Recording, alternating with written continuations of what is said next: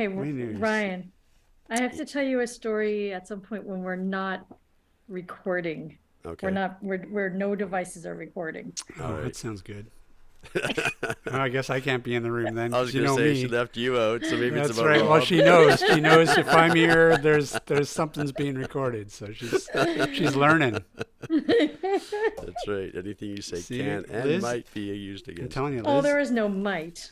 Liz yes, Rob. Liz is the brains of this operation because all of the rest of us, we're too dumb. We fall right into each other's traps. We forget all kinds of stuff. But no, Liz, you gotta be on your toes around here. Yeah. Recording in progress.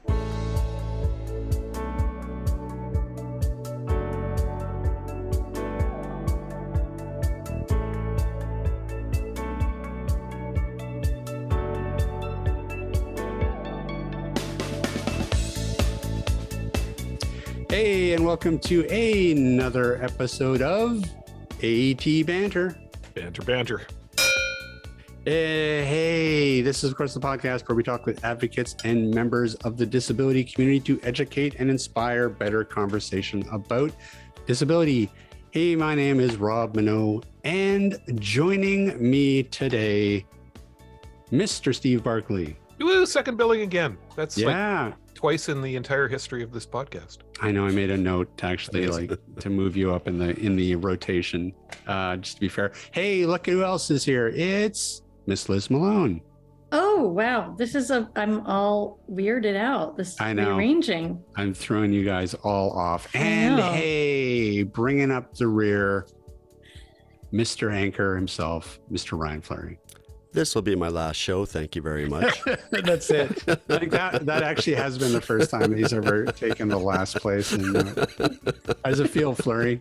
It's fine. It's all good. Ooh, listen, I got promoted. You did. About time. That anchor spot. It's important. Yeah, it is important. It is. How is everybody today? Great. Oh, okay, excellent. Yeah, we're moving right along. So one day you will learn. I know. I just edit that part right out. No, yep. Hey, listen, I have a really quick question for you guys since before we start the show. I need your help because this is where I glean all my hockey knowledge from. But okay, so here's the deal. I bought this really cool sweater hoodie thing. And really the only thing that appealed to me that it was a sweater hoodie because I love hoodies and I love sweaters and I thought this is great. But it has the Edmonton Oilers logo on it. So now here's the deal.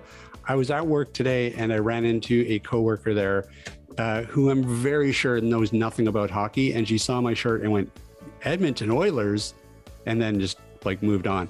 So my question to you hockey people, is this thing going to get me beat up or something? Is this is there something I should know about the Edmonton Oilers that I should not be wearing this in public or what's going on? You live in Vancouver. Yeah. That's probably where we should start with this. I mean, it's not as bad as if it said, Toronto Maple Leafs or something. Right. Well, that's what I thought. Yeah. Because I know that's a thing, but You're fine. I thought we don't have, because we don't have a real rivalry with Edmonton, do we? Yeah, we do. Geez. Okay. Well, this is important information. Well, here's the thing. When it comes to standings right now, Edmonton has a chance of making the playoffs. Vancouver has 0. So, you can, if people ask, you can say, no, I'm just going with the team that's winning. I see. Okay. Well, no, this is good to know. Maybe that was what that reaction was about. All right. Well, it's probably jealousy, but that's any team with Vancouver these days. Well, there you go. Yeah. I mean, I feel in Vancouver, pretty much you wear any other hockey jersey of any other team, you're going to get a look. So Riot. Yeah. The only one you're likely to get beat up with is Boston. Okay. Well, that's good to know too. Okay. Yeah, I kind of am in dangerous territory because I live in the Carolinas, but the New Jersey Devils, that's my team. Right. And I will very openly root for my team under all circumstances. You're gutsy. Yeah, no, I love, but I don't, I don't lean over to the person next to me and be like, in your face, I don't do that. I'm not picking fights, but yeah, I'm going to be enthusiastic about my team.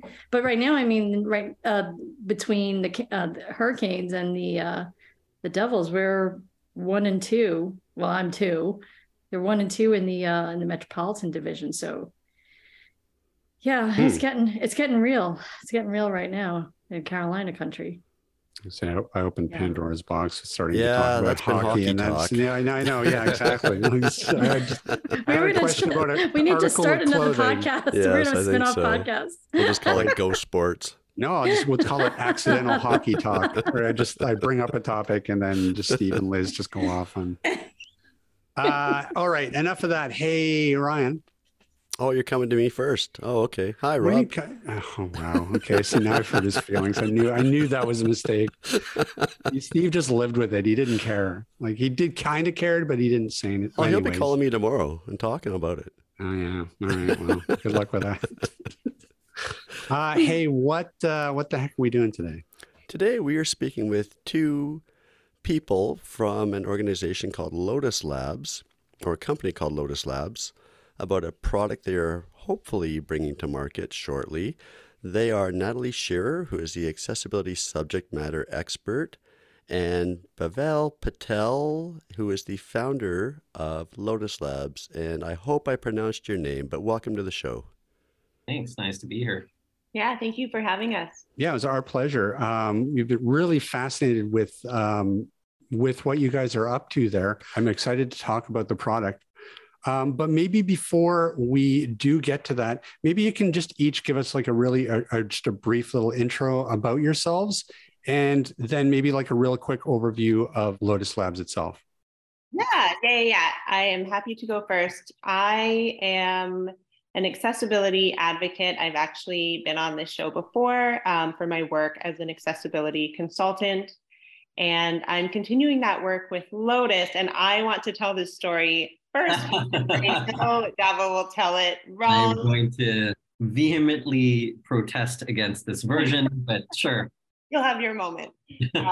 So I was actually approached by Dava. I had posted something on LinkedIn related to disability awareness and inclusion, and he reached out asking if I would be interested in doing a user interview. And we can talk about that a bit more, but it's been sort of part of this whole development process is to work directly with folks with disabilities in the development of the Lotus Ring. And I was one of the people picked to do a user interview, talking about my experiences as someone who is both legally blind and hard of hearing. And through that process and getting to know Dava, I knew this was a mission that I really wanted to be part of. So I'll hand it over to you, Dava. We can go into it a bit more. So now I will share the truth, just for the record.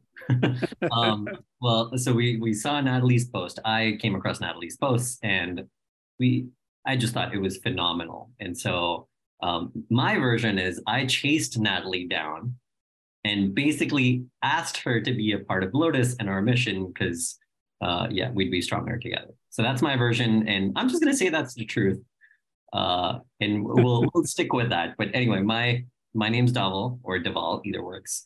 My background's in hardware engineering, and so electrical primarily, but also some mechanical physics and applied math. Basically, nerd. And I previously managed an organization at Apple.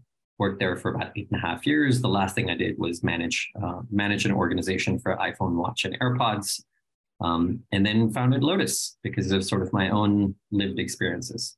But yeah, that's the nutshell version about me. Now, so how old is Lotus?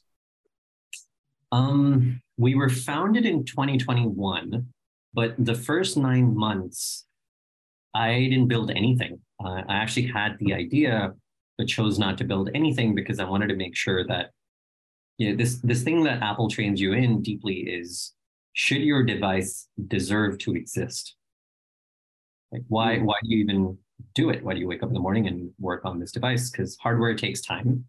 And it takes a lot of effort and a lot of planning. And especially the smaller it is, the harder it is.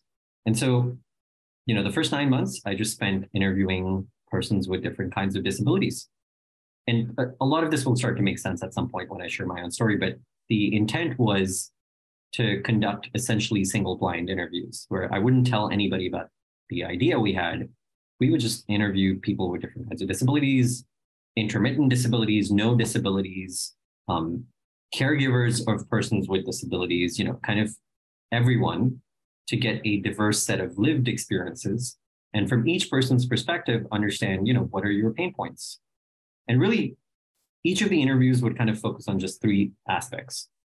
What are your top three problems, personally? Could be anything.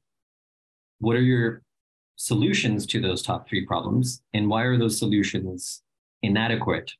Which is why they're still your top three problems, right? If they were perfect solutions, then they wouldn't be a problem anymore. And so for the first 9 months, that's all we did. And so anyway, only after that is when we started reaching out. That's when we got connected with Natalie and other team members. And so, yeah, we've been building hardware for maybe around 9 months now. So yeah, in existence since 2021, but I would say practically Lotus is maybe about 9 months old. And so what started the whole ball rolling? Yeah, good question. So I have intermittent short-term disability myself.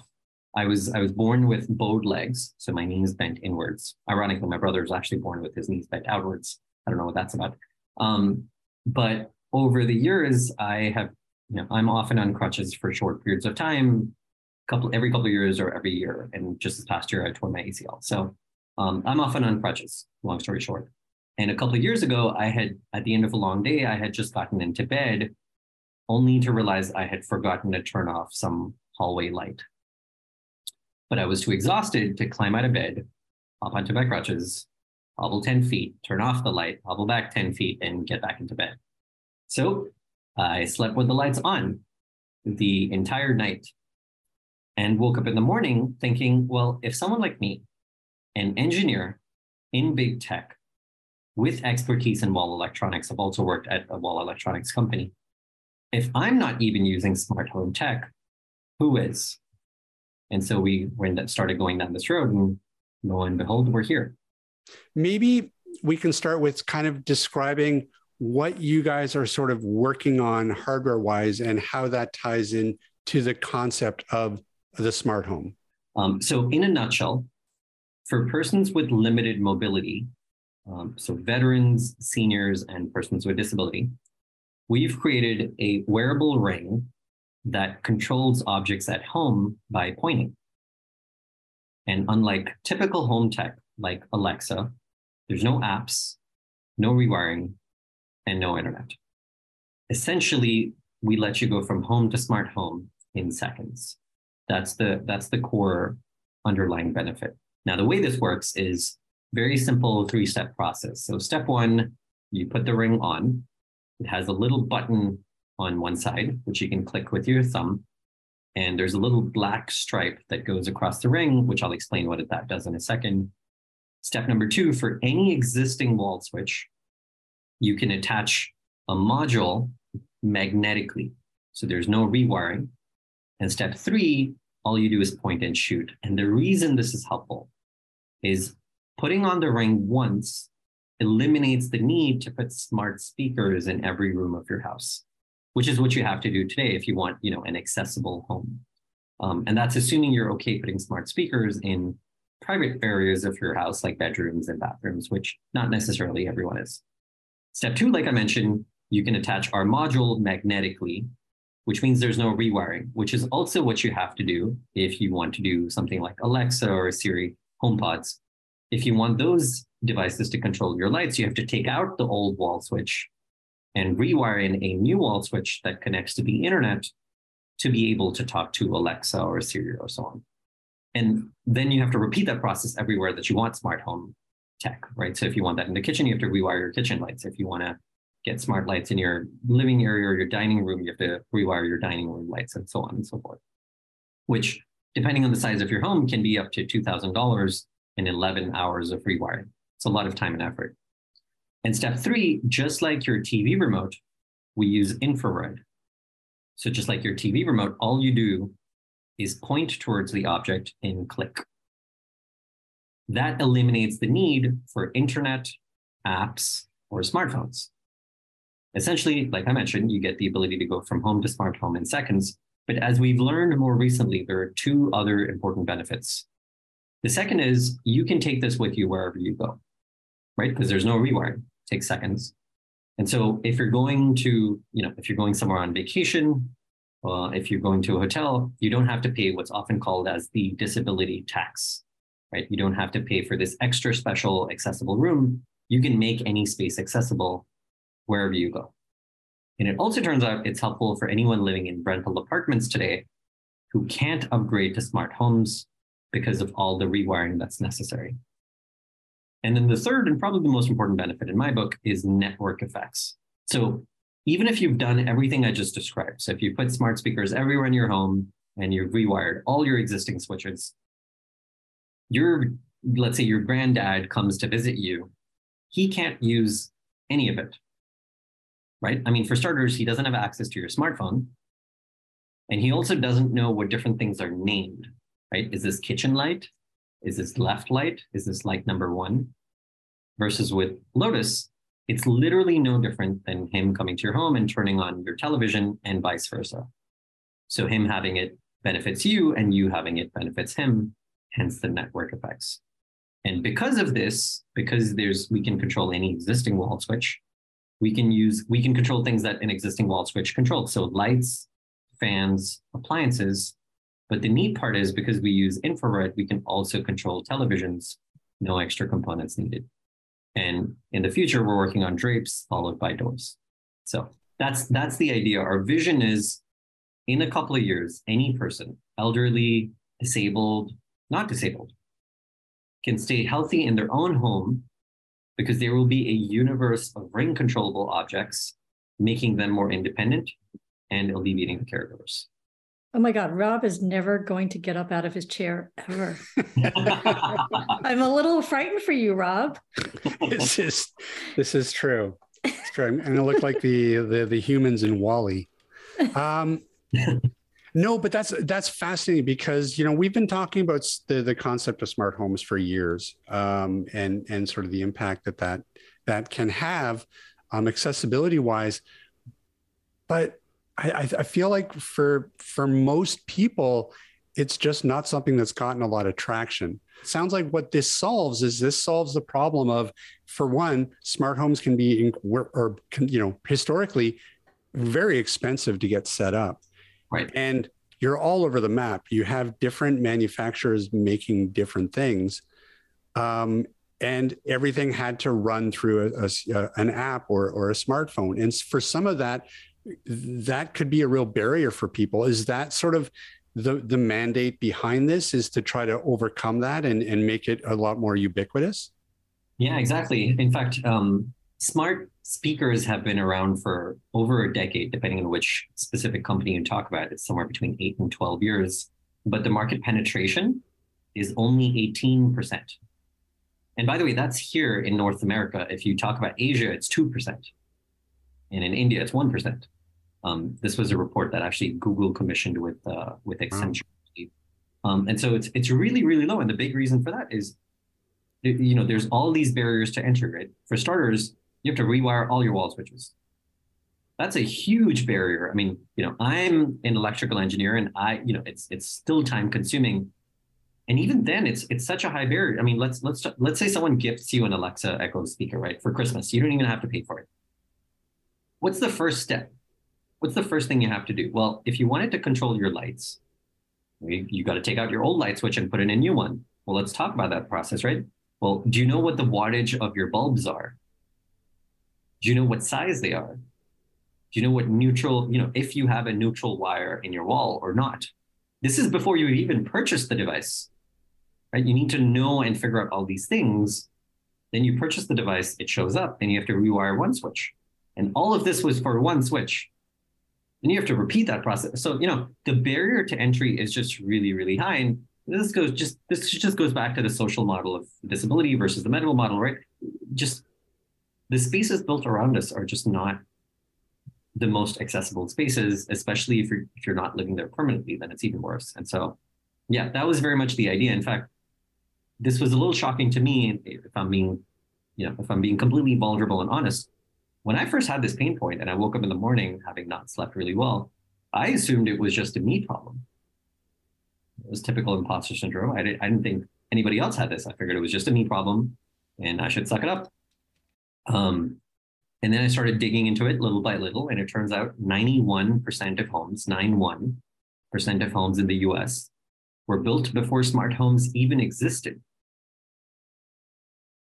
So, I mean, you couldn't, and there's no easy way to upgrade them, right? And so, yeah, right. Absolutely. The intent is we're all living in these homes that were built quite a long time ago with no easy way to upgrade them and make them accessible. And so that's part of the reason why, smart homes have been more in the toy phase than ubiquitous. And that's very much the problem we're trying to solve, which is why it helps everybody, not just people with disability. And that's our design thesis. We could talk more about that too.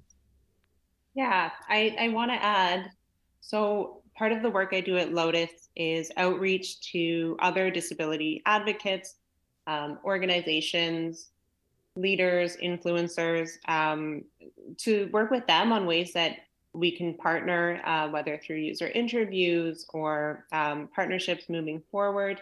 And one of the questions I always ask them is if they have a smart home. And 100% of the time I'm met with this exasperated sigh, yes, I do. And I hate it.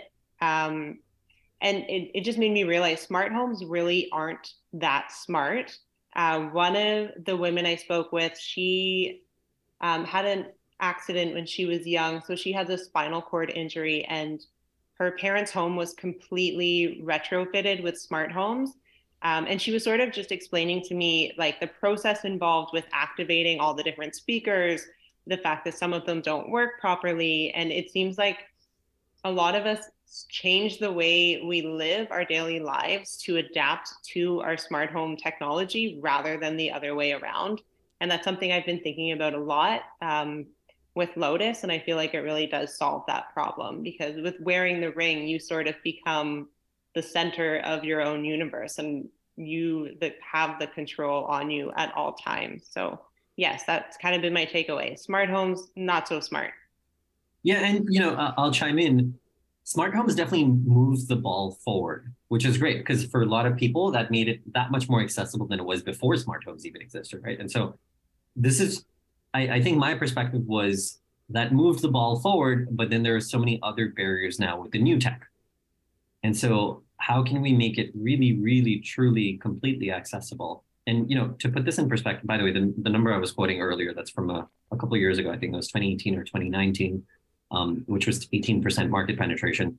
To put that in perspective, when smartphones came out, in 8 years, it went from 7% to 79%, or 8% to 79%, versus even after a decade or 12 years, we're at somewhere between 18 to 20%, right? It's really low, and it's because of all these barriers to entry. They're put another way, they're not necessarily completely accessible to everyone all the time. So I'm going to jump in and ask the question that I know our audience is probably going to want to ask, because I know I'm asking it. Infrared is going to, I don't think, be specific enough in pointing at an object you want to turn on or off. I've got a couple of wall plates in my house that have 3 switches on them. How will it know I want that light on and not the fan, or the fan on and not the light? Without an app to tell it, or is there a way to program these things? How is this actually going to work? It's a good question. So I would say high level infrared is actually architecturally the only type of electromagnetic wave that is actually unidirectional and not omnidirectional. So yes, if you're pointing, if you're pointing in front of you and you don't want the thing behind you to activate, infrared is very much the way to go. Versus, let's say you're a car fob, right. It doesn't matter which way you point, it's going to trigger everywhere. Now, the point you bring up, which is if you're pointing in one direction, and instead of one switch, there are 3 switches. Yeah, that's a little more complicated. We don't have to, we could get into the technicalities of it. There are many ways to skin that cat. I would say we are intentionally, and this is specifically because we're an early stage hardware startup, we're intentionally saying we don't want to solve that problem now. Right, okay. And I want to actually, and part of the reason for that is it's a lot more complex. There are ways to solve it. You can do it through different gestures. You can do it through even without apps, you can actually just do it still with no internet and just the same interface. My expertise, for the record, is actually human interface. That's actually my specialty. That's what I did at Apple. I ran user studies. I worked on sensing haptics and power. And so that's actually my forte. And we can go into a lot of detail on specifically how to solve that problem. You can, just a simple example, you can do double click or triple click. You can change gestures to toggle between them. There's many ways to do that. Okay. The trick there ends up being what's least physical and least cognitive effort. Right. And that's where we started from this. Through lots of interviews, we actually wanted to find the least cognitive effort and the least physical effort of controlling your space around you so that you have full control. And it turns out the best way to do that is A, you are the transmitter, so you carry technology with you wherever you go, and B, to do it single-handedly. And that was one of the big requests that we repeatedly got. And so we can talk more about inclusive and universal design. The universal design aspect is that we use infrared. The inclusive design is there are different modes of operation that we intend to put in the ring. Right. No matter your disability or no disability, you have different ways of controlling your space. Sure. Okay. Thank you. Hey, Dhaval, I'm just curious, what is the thinking in terms of let's say for the blind community, and you maybe don't necessarily know what you're pointing at? Sometimes, I'm just so I kind of see it from two angles. One, like, hey, that would be really cool to have something that maybe could help orient somebody in their space, because sometimes, that is a tricky thing, and not having to turn on a million lights and, to find your center. And yeah, blind people actually can get disoriented in their own homes, just right. FYI.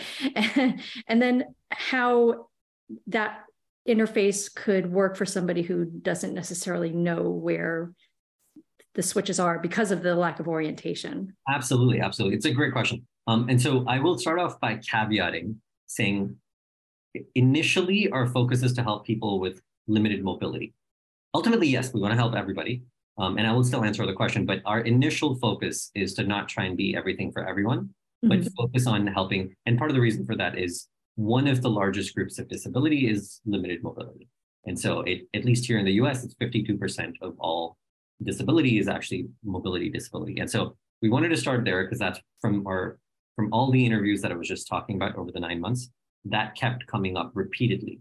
And part of the reason for that was it doesn't even have to be permanent. It's very easy to get temporarily have mobility disability, right? Everything from pregnancy to having twisted your ankle to someone like me who just last year I tore my ACL. That was a year-long process and we're still going through physical therapy. So it doesn't, ambulation or mobility is kind of the one disability where there's no redundancy, right? And so that's why it's our initial focus. Now, having said that, one of the things we're planning on doing, we haven't done this yet, and this is further down the pipeline, but one of the things we want to do is actually incorporate haptic feedback into the ring. And there's a fair bit of precedence for this. The key benefit that we're trying to actually provide is exactly the point you made. And this actually came out through one of the interviews. We were talking to a gentleman, an older gentleman based in Georgia, and he was actually telling us, one of his problems was getting disoriented in his house. And for that reason specifically, one of the things we want to be able to do is with the ring, when you're pointed in the right direction of, let's say a switch, you will get haptic feedback. And then as you get closer and closer to that switch, you get a higher frequency or higher rate of haptic feedback. And so that way you get orientation and distance to help you navigate through your home. And as he was explaining to us, the way he does it today is just step counting, because in the home, he doesn't really use his cane. And so oftentimes what happens is there will be two doors. And unfortunately, in his situation, there were two doors, one going upstairs, one going downstairs. They're just 2 feet apart or whatever that distance is. And he ended up opening one thinking he was going upstairs. And in his words, felt like he was stepping into space and nothingness, and unfortunately tumbled down.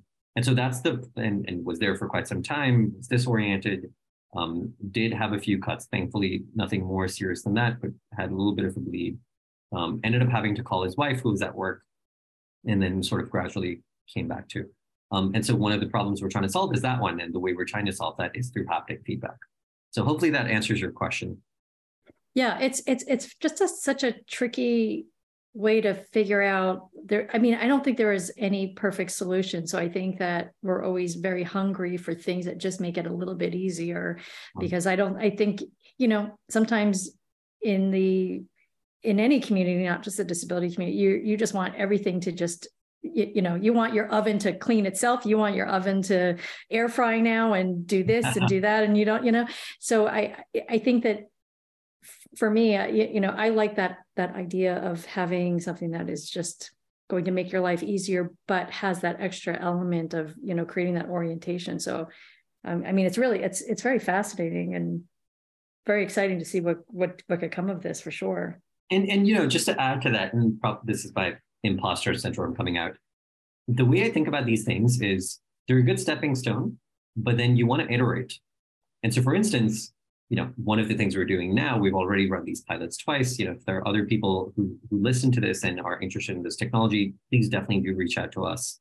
We'll share our contact details later, but the website is lotuslabs.org.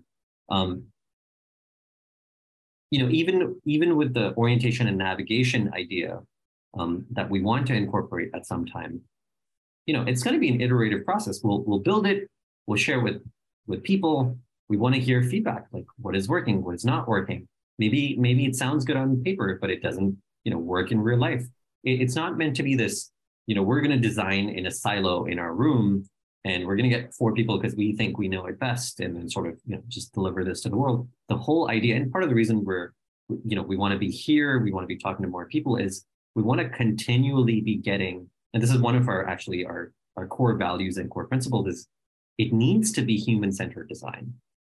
It has to be. I mean, otherwise, technology should feel like a part of you. One of our core design principles is technology should come up when you need it and disappear when you don't. And the reason for that is it should be more human. And so the only way to do that is to incorporate as many lived experiences into every design iteration as possible and make that as diverse as possible, right? So it's not just one group of people that you ask. And so very much, this idea is what we've, it is in our patent and we've patented it. But, once we actually build the first prototype and we give it out, we'll get more feedback, and then we'll iterate. And maybe some aspects of the idea that I describe it will change, and that's okay. And if anything, I would love for that to be the case. Liz, I love that you brought up, how is this helpful for folks who are blind and might need that haptic feedback? So to give some background on myself, with my vision loss, I have something called retinitis pigmentosa. Yay, high five. Yeah. Yes, I So I have a very narrow field of vision, and I've heard retinitis pigmentosa, or RP, described in the best way. It's spotting a marble on the other side of the room and on the floor and tripping over your couch on the way to grab it. And so for me, I'm able to see switches on the other side of the room, but if it's dark, especially, there's a good chance I'm going to trip over something on my way to go turn that switch on or off.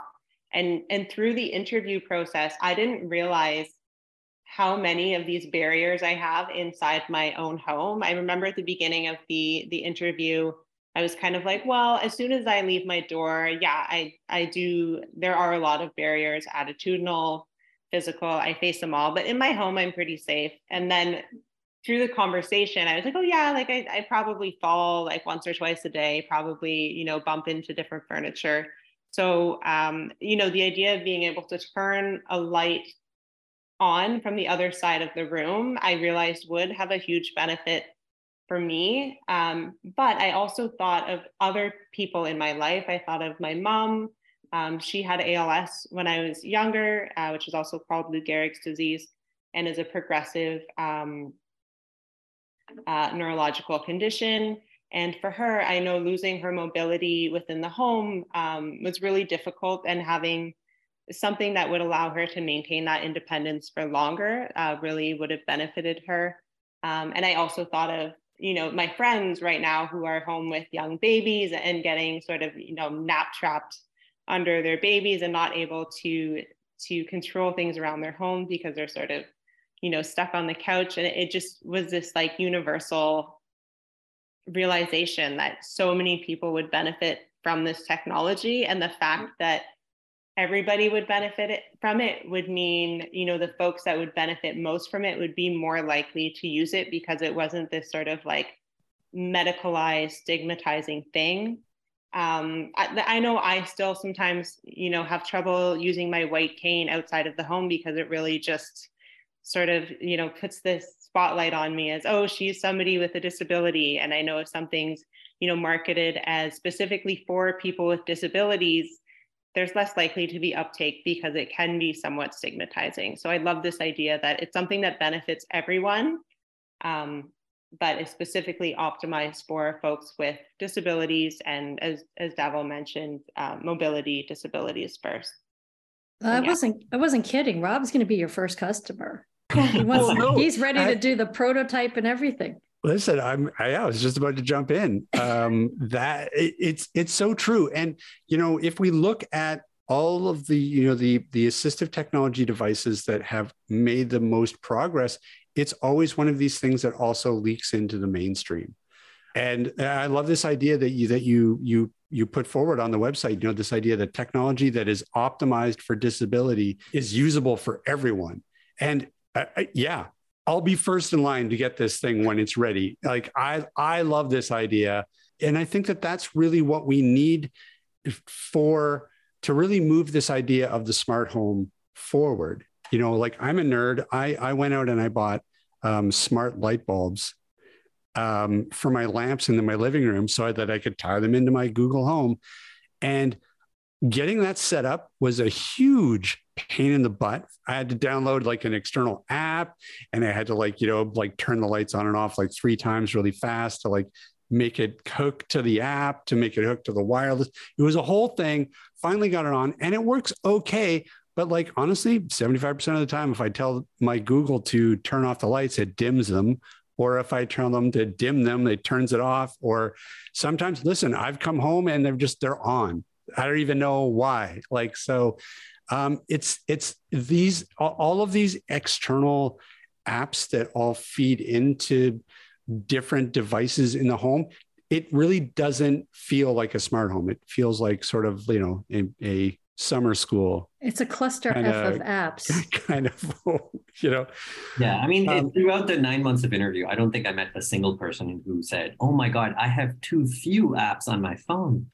It just doesn't exist. And, the other thing about the apps, and I will share this a little bit about sort of my own, I'm an immigrant. And so we sort of, my grandmother lived with us as we were growing up. And of course, now I'm here, but my parents live far away. They're getting older. I think about them a lot. And there was just no way I could give my grandmother an app and ask her to use it, even if I knew that was going to benefit her, right? I mean, A, finding your phone, B, unlocking it, going into the app, and clicking on the specific device that you're trying to control. I mean, it's a 5-step process, 4 or 5-step process. If 5th one, if you have to unlock it or sign in. And so it's just not user-friendly for what you would typically do in seconds. And, you, like Natalie was saying, you acclimatize to it because that becomes your de facto and there's no other way of doing it. But if there is an easier way, that is definitely the way to go. And, the reason I say this is, my grandma, or there's plenty of folks who sort of are not tech savvy and they shouldn't need to be. I feel like the conversation Natalie and I were just having before this is the real product is not the ring. The product is dignity that you get from the independence that the ring is giving you.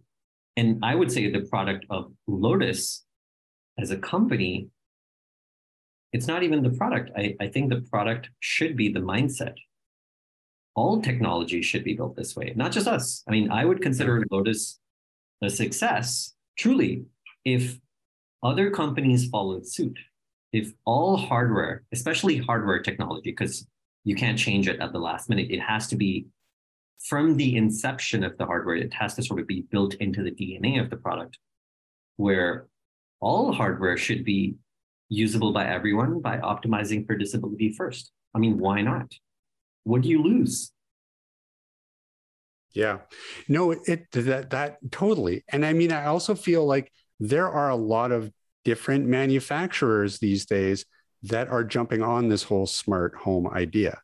You can buy light bulbs, you can buy, outlet plugs. You can, most new stoves, fridges, appliances, they all have this ability.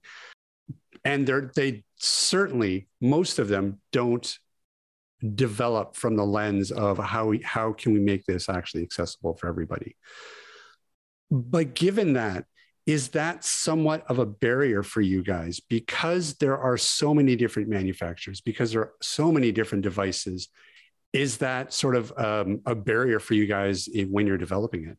Actually, it turns out it's not really, because again, one of the things we're trying to do is make your built environment or built space around you more accessible. And so it turns out, especially in the US, and I find this aspect interesting anyway, because my dad was an architect. So growing up, this was just sort of infused.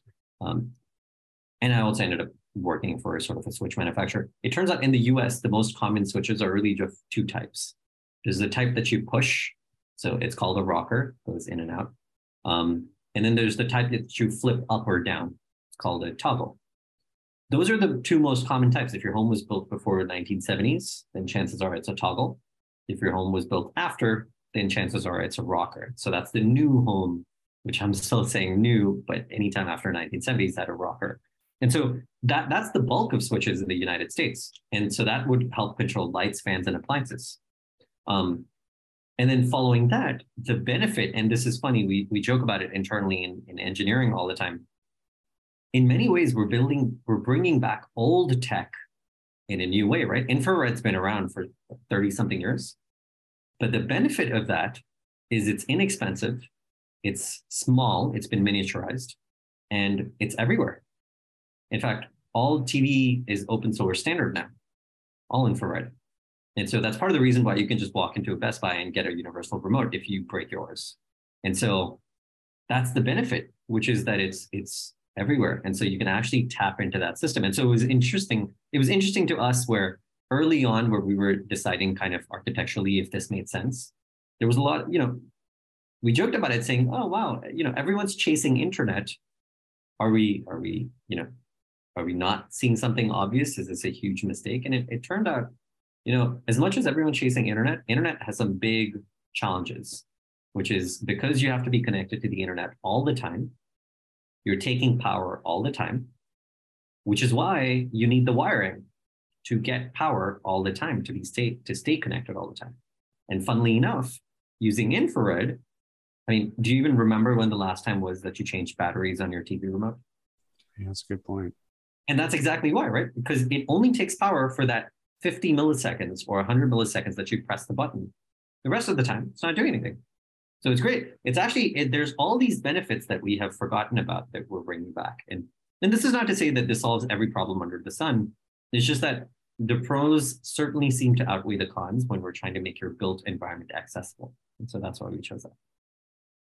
I have to ask the question. I know this is going to be a hard question to answer. And again, you've only been actually developing it for about 9 months. But if you had to guess, when do you think something's going to be ready for market?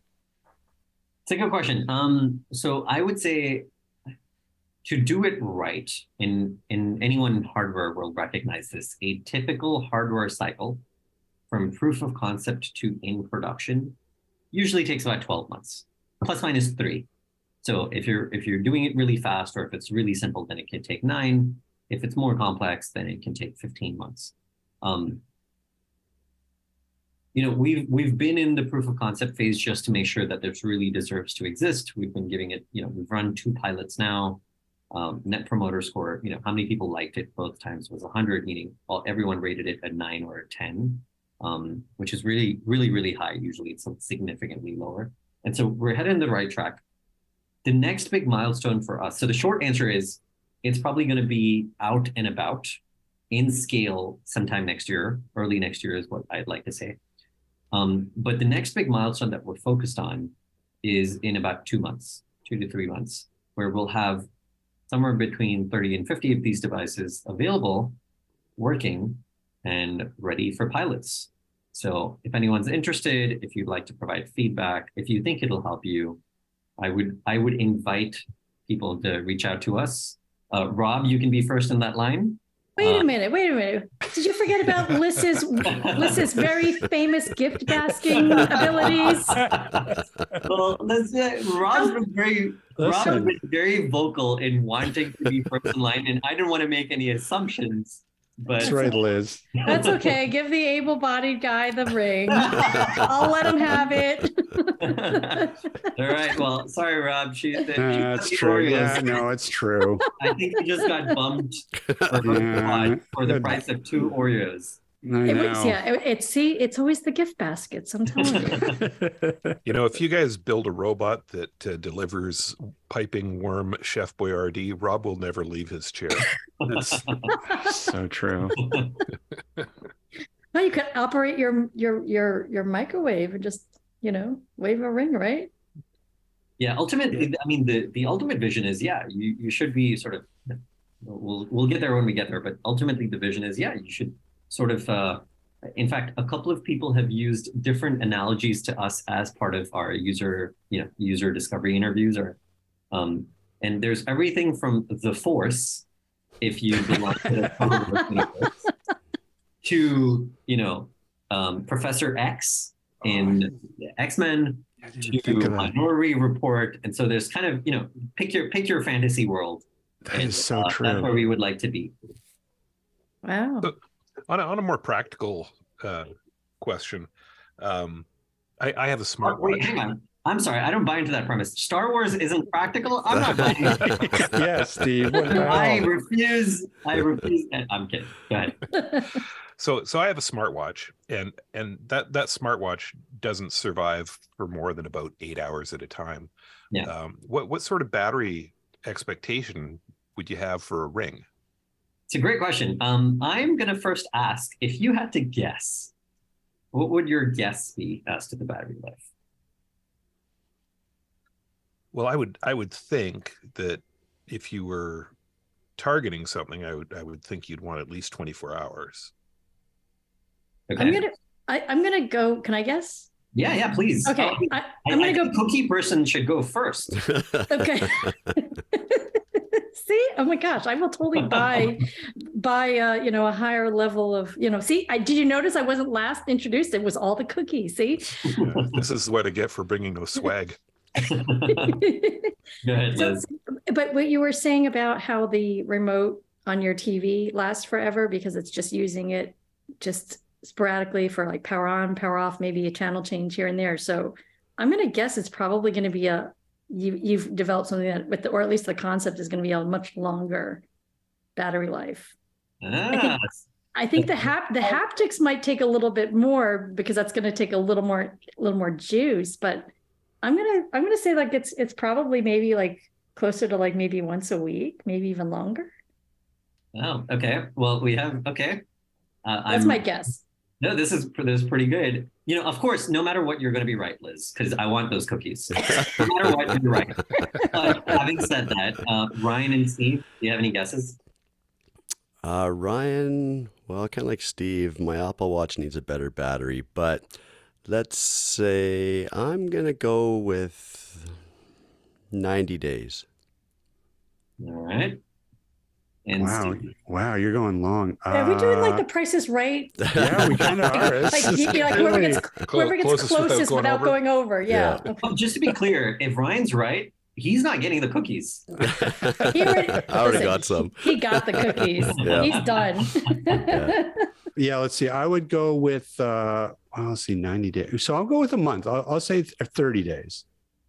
30 days. Okay. Yeah. So obviously this is still work in progress and it's ongoing. So don't hold me to this. But as of now, we are at somewhere between 125 days and 75 days. So, on average, somewhere around the 90 to 100 mark. So yeah. That's amazing. Wow. And again, a lot of it depends on what we choose to put on there or not on there, and when we choose to take power. And so, it's still work in progress. And so I can't promise, but yeah, that's very much. And these numbers are as of 3 days ago. Would it be waterproof? Yes, that was one of the very first. There were a couple of really interesting things that came up from user interviews, and which is why they were really, really helpful.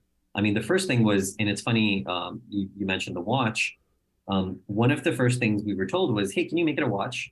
And sure, we could. You know, we can make it this in whatever form factor you want. Why? Why do you want the watch? And then people told us, oh yeah, I love wearing watches. And then, we asked them like, okay, do you own one?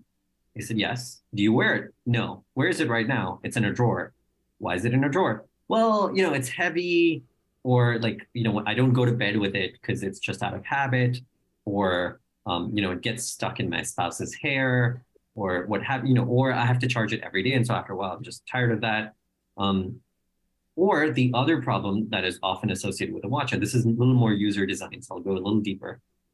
With anything that is on the wrist, especially if it's on the wrist and a screen, there are two challenges. Number one, you have to use two hands, right? You have to be able to turn your wrist and use it with the other hand, or finger of the other hand.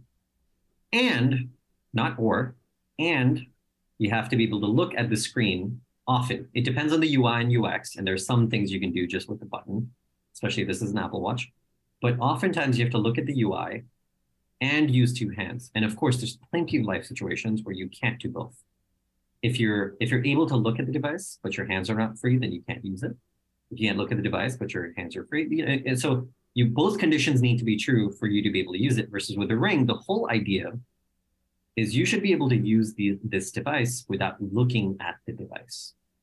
And think of intuitively, when you go to grab an object, or when you go to touch an object, do you look at your own hand, or do you look at the object? And of course, in this situation, if you can't see, then of course it's a moot question. But the whole idea is intuitively you sort of focus on the object you're trying to hold or manipulate, and not yourself. And so that was very much kind of the thing that we wanted to eliminate. The other big benefit is we wanted to be able to enable, of course, one-handed gesture. But the other obvious benefit then is if you already own a watch, then you're not going to wear two watches, and we don't want to force you to wear one or the other. So the benefit of having it as a ring is that you could have a watch and have a ring. You don't have to choose between them. And so anyway, I digress, but that was one of the surprising things, along with the fact that everyone requested it to be waterproof because they wanted to keep it on all the time. In fact, we actually had some folks that we interviewed who mentioned that they haven't taken their rings off in 12 or 15 years. And so that was part of the reason, which is the whole idea is that this should be with you wherever you go.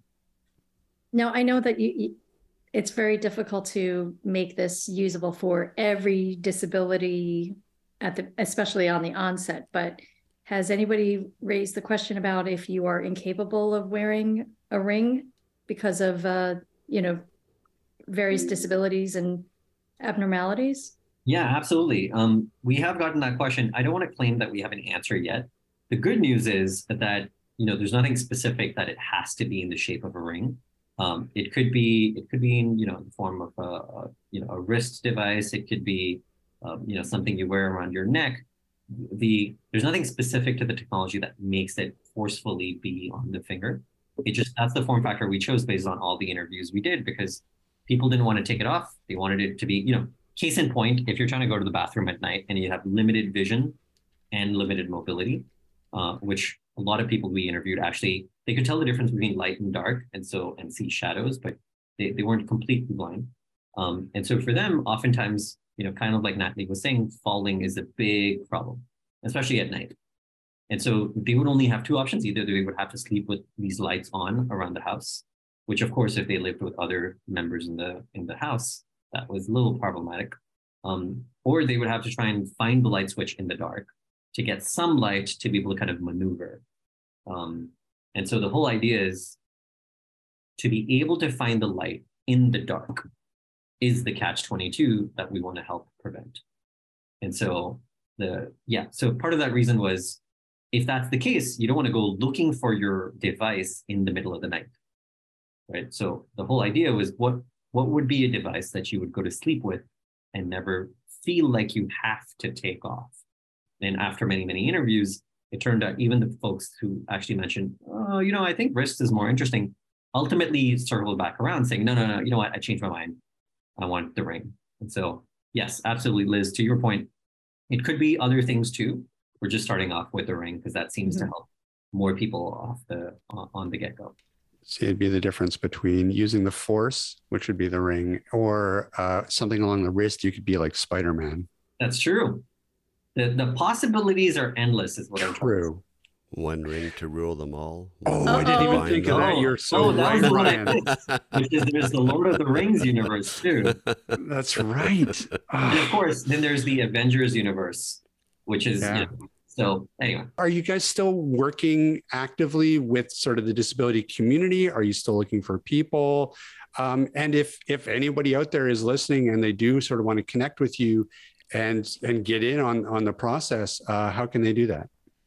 Yeah. So we are absolutely still working with folks with disabilities, and that's a big part of my job. I'm doing outreach right now, but if anybody is interested in learning more and would like to partner with us in any way, please reach out to me directly. My email is natalie@lotuslabs.org.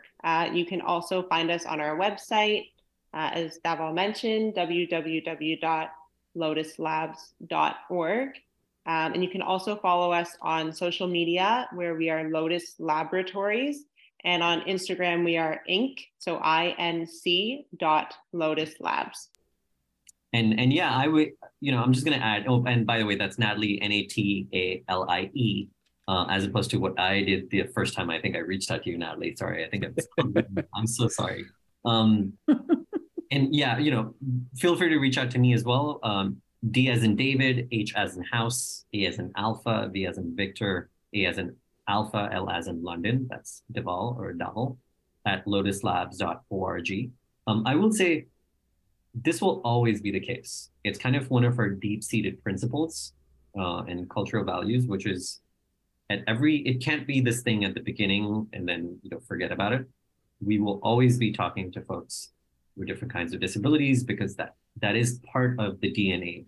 It's not just a one-time and then you come back to it for the next product.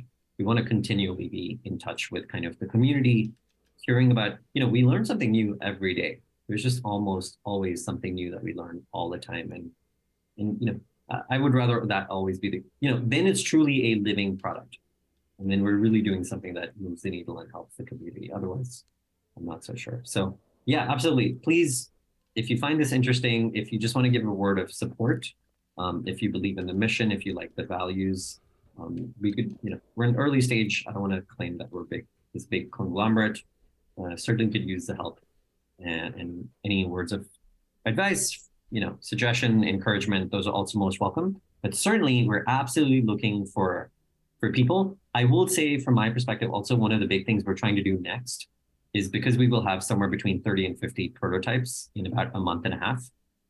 We would love to hear from you if you run an organization that could kind of run a pilot at a little larger scale. So when I say a little larger, I mean 30 to 50 units because we won't have anything bigger than that. An example of that would be Veterans Affairs. So we have now been invited by Veterans Affairs to come to Los Angeles in March, so in about 2 weeks. For the exact same reason, we would love to kind of be doing pilots with organizations just so we can get more feedback, from more set of people quicker, so we can develop this faster and get this out to people faster. Will you guys be at CSUN? Oh, good question. Actually, we're debating that right now. There's the Ability Tools Expo as well as CSUN. It's around the same time, and so we're debating if we can and should. Like I said, we're a small team and we're going to be nimble and be as many places as we can. It's a little late. I don't think we'll be able to present at CSUN, but at minimum, I think we're debating, Natalie, actually, we're considering maybe Andy could go if both of us can't. And so we'll figure something out. But are any of you going to be at CSUN? Yeah, I'm going to be there. Yeah. Nice. Yeah, There you go, Steve. we're debating that right now. You can pick up my ring. Well, if any of you are showing up, I really hope somebody has my cookies. There's only one who's got the cookies, Double. So I can bring you ketchup chips. That's true. oh my God, that's disgusting. Oh, you got to try them. We had a whole conversation at Lotus about who puts ketchup on their pizza. No. Ew. Is that? Double I've never even heard of that before. I think all the goodwill that I have accumulated up to this point will be lost with cookies if I answer that question. So I'm just going to say, gosh. I abstain from answering that question. That's right. You will neither confirm nor deny. I will neither confirm nor deny. This is accurate. Well, listen, guys, thank you so much for coming on. Love it. I can't wait. And please come back on maybe when you guys are a little bit closer to launch. We'd love to have you on again and get an update. Absolutely. It's been a pleasure being here. And for what it's worth, thank you for doing what you're doing. This is an amazing platform that you provide for other impact missions as well. And so thank you. Thank you for having us. Again, it's always great chatting with you folks. Yeah, it was great to see you again, Natalie. Best of luck. Thanks. Have a good one. Thanks. Thanks also. Bye. Bye. Looking forward to this. Thanks. Yeah. I look forward to the cookies. A lot of smart people on. Bye, guys. Bye-bye. guys. When is CSUN, by the way? 13th through the 17th, I think. Or 18th, somewhere in there. Yeah. Oh, Of of March? Yeah. Of March? Yeah. And Oh. and where is it this year? Did they move it? Anaheim. No, it's still in Anaheim. Anaheim. Isn't that where Disney? It Land? is where Disneyland is. Yep. Mm. See, Liz, you can go and you can check off 2 boxes. You can go to Disneyland and go to CSUN. And I'll get you drunk. That's true. That's true. He will. And he'll videotape everything. No, I won't. Oh, come on. Just the good stuff. Just not the boring stuff. I'm a big believer in no witnesses. Even if I have to bury him myself. Yeah. Man, no, this is such a cool idea. Like this is exactly what was needed. I like that possibility of almost turning your arm into like you become like a human compass. Yeah. Like you could be like, okay, like, like just like Double was describing with the haptics increasing and whatnot. Yeah. Like I mean, for me, I'd like to operate things, but I like that orientation part of it. Yeah, I think that could be coming down the pike. I mean, I think I see 2 huge benefits of, in a way that they're doing things right. And that's, engaging with the community is one, but also going from the concept of like keeping it very simple, because that is really the barrier for a lot of people for smart home technology, is just that it's too complicated, or it's too hard to install. The fact that they're talking about, just magnetic plates that would go over your light switches and completely convert them over to be able to use this technology. I think that's key, because I don't think making it more complicated for people to use is going to work, because people aren't engaged with it now. That's why we've had smart home technology for years and years, and it still really isn't all that common. Unless you consider like, smart speakers, sure, those are common, but, having, automatic lights or your appliances all tied in, or TV, like none of that is common at all.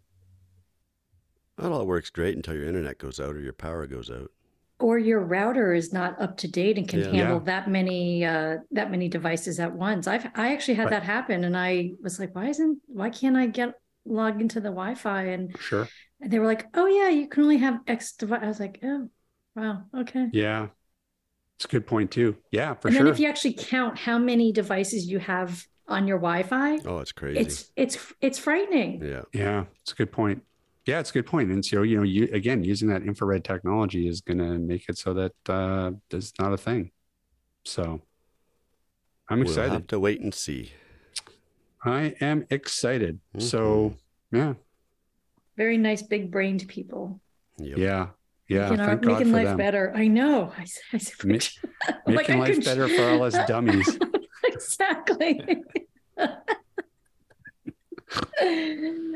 Oh. Yeah. All right. Well, then, hey, Liz. Hey, Rob.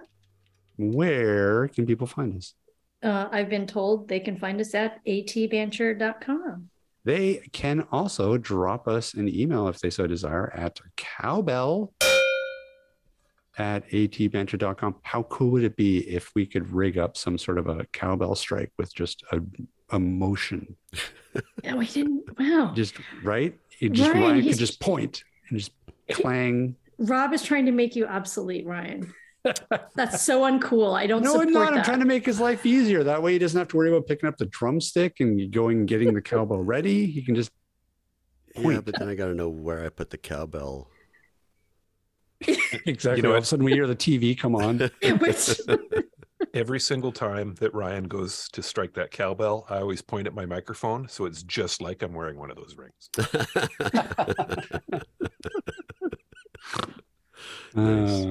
Great. Hey, what else can people do? I'm pointing at Steve. You're pointing at me. Well, I mean, gosh, they could find us on social media if they wanted to. They could look on places like Twitter. They could look at Facebook. They could look at Instagram. They're not going to see anything on Instagram, but they could look there. Listen, there's a picture of Ryan eating pancakes. I keep telling him, keep trying to get people to go look at that picture. It's great. All right. We should change it to Oreos. Yeah, there you go. Yeah. I think you need to post a picture of you with your Oreos booty. Yeah, I totally can do that. There you go. I've already worked. I'm halfway through my not the hazelnut one, the coconut caramel, which I would highly recommend anybody out there who's listening. Apparently, anybody who's outside of BC can get them. Which is, we need to do an episode of that. We need to write our MLAs or something, because if it's just our province is getting screwed over on this Oreo thing, that's a problem. You know what? I was in a Asian supermarket the other day, and they had a bunch of Oreo flavors that I hadn't seen. What?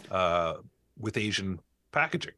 Wow. So there may actually be ones that maybe even Liz doesn't get. Interesting. Yeah, no kidding. Get ready, Liz. You're going to get a kimchi Oreo. I would love a kimchi Oreo, sweet and savory. Yeah, totally. I'd try it. Why not? Oh my. Yeah, that's interesting. Wow, maybe. Yeah, we'll have to dig into that. I don't know why. What's the deal with the Oreo gap? Yeah, hard-hitting questions here on AT Banter. Yeah. We dig into the meat of issues such as this. We go from like high technology and infrared to back to Oreos. Thank you. That's right. We take a story, we split it in half, and we lick out the stuff in Yes, so true. All right. With that, I think that is going to about do it for us this week. Big thanks, of course, to Natalie and Davil for joining us. And we will see everybody next week. This podcast has been brought to you by Canadian Assistive Technology, providing low vision and blindness solutions across Canada. Find us online at www.canastech.com. That's CANASSTECH.com. Or call us toll-free at 1-844-795-8324. For all your assistive technology servicing needs, call Chaos Technical Services at 778-847-6840 or find them online at chaostechnicalservices.com. Master of the one take.